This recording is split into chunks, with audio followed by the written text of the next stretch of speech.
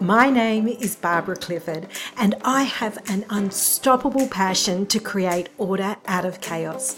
I'm on a mission to help managers, business owners, and CEOs to unclutter the chaos and break free from the shackles of overwhelm so that they wake each day inspired and motivated to work in peak performance and live on purpose.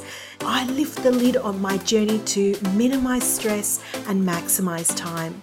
I will share with you the mistakes, the celebrations, the joys that come from helping busy people just like you to increase your productivity and your impact in the world around you, to go from chaos to calm, from stress to strength. So recently, I've been winning lots of lucky door prizes. I think in the last 6 months, I've probably won about 7 or 8 lucky door prizes. Now, some of my colleagues are starting to get annoyed and frustrated. I'm often at business events when this occurs, and people have even said to me, "You should go and buy a lotto ticket. You're incredibly lucky."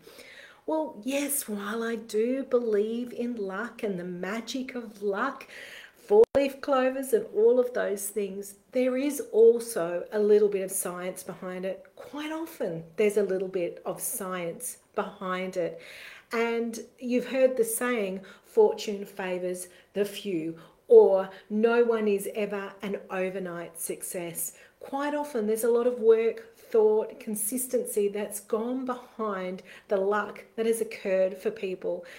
People often look at the amount of number one hits that the Beatles have had, but when you actually look at how many songs they were producing something like, for a period of time, they were producing one song every 2 weeks. Now, not every one of those was a number one hit, but it's where prolific beats perfect. They were doing so much that it was inevitable that one or two were going to become hits.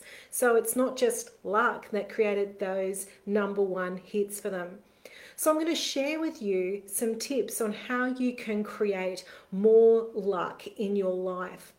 One of the things that you can do is increase your awareness of opportunity. That my great mentor, Dr. John Hinwood, who is the founder of the Expect a Miracle movement, had written many, many books on creating a miracle mindset and attracting miracles in your life. And he said the key to creating more miracles in your life is acknowledging the small ones, paying attention and giving thanks and gratitude for those small miracles that happen in your life. So for me, I like to acknowledge things like the smell of coffee and the miracle of coffee in my world, or maybe that it's a car park revealed itself just at the right time when I was running late for a meeting. It's not huge, it's not life-changing, but those small miracles allow me to have gratitude. And research has shown the more gratitude you have in your life, the less stress you have. It reduces cortisol by something like 30%, and it makes you more productive. So there's actually benefit from having that gratitude in your life. So the other thing that you can do is focus on those moments of miracle. And Dr. John Hinwood says, when you acknowledge the small miracles in your life, you open up the opportunity and pathway, and you'll be more receptive to bigger miracles. Pay attention to the small ones, the bigger ones will come. The other thing is to not see mistakes as the enemy. The key here is to learn from your mistakes. In fact, lots of great innovation and invention has occurred through mistake. And it is only because of those mistakes we have some incredible things in our life. One of the most famous mistakes is Victor Fleming, the man who discovered penicillin. Now, he was doing some experiments in his lab and he made a mistake. He contaminated his petri dish. But in doing that, he discovered that the mold around the virus that he was working with the virus wasn't growing and expanding. Probably getting this a little bit wrong. But we know that he discovered penicillin by looking at the way that mold reacted in his petri dish. And it was only because he contaminated his petri dish. There are any number of inventions and innovations that have occurred only because people were able to look at and investigate and explore abnormalities or mistakes in data, information, science experiments to create great new innovation. I want you to think about whenever you first started to ride a push bike or roller skate. You probably fell off, but back when you were younger, you were more comfortable with mistake and you were more determined to persist and keep growing and not give up and learn from those mistakes. So mistakes can be a great gift if you allow yourself the freedom to make them, to get it wrong or to not do a fantastic job, because in that comes the most incredible learning. What happens is we tend to go, today was a bad day. And then our brain is hardwired to look for threat. So what it does is seek out evidence of why. Why was it a bad day? Where's all the evidence to prove today was a bad day? First it was this, then it was this, then it was this. Rather change the way you look at your day. Rather than thinking of it as a bad day, say it was a tough one, but take a moment to go, what did I learn? If at the very least you go, well, I won't do that again, there's great value, a lesson and learning in doing that.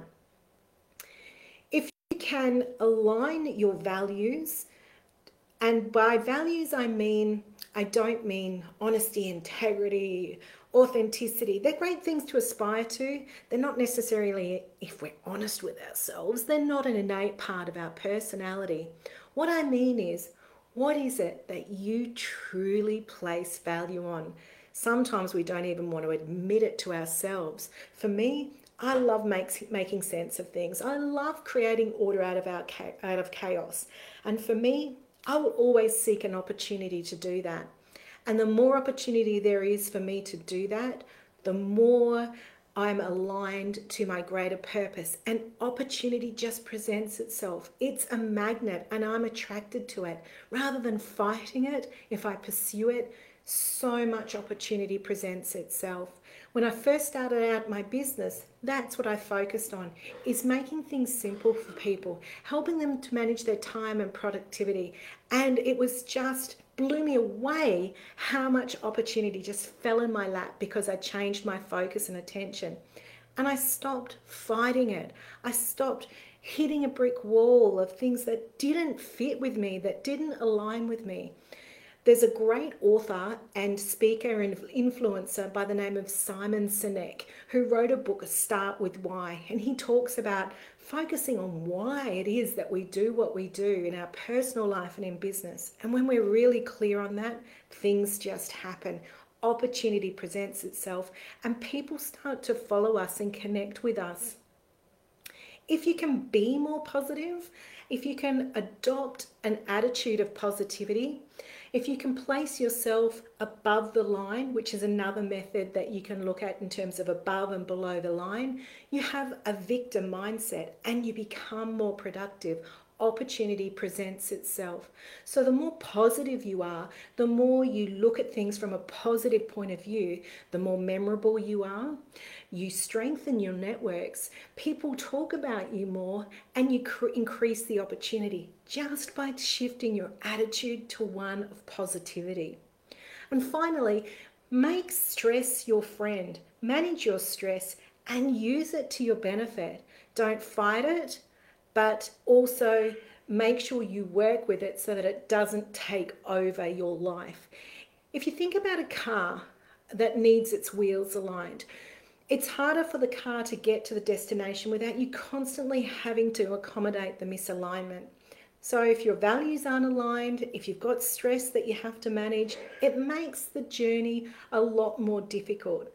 The consequence is a physical response in that situation. The tires are becoming worn down in one area and your shoulders become tight because you're having to compensate for the car. You may even get headaches trying to concentrate on what the vehicle is doing.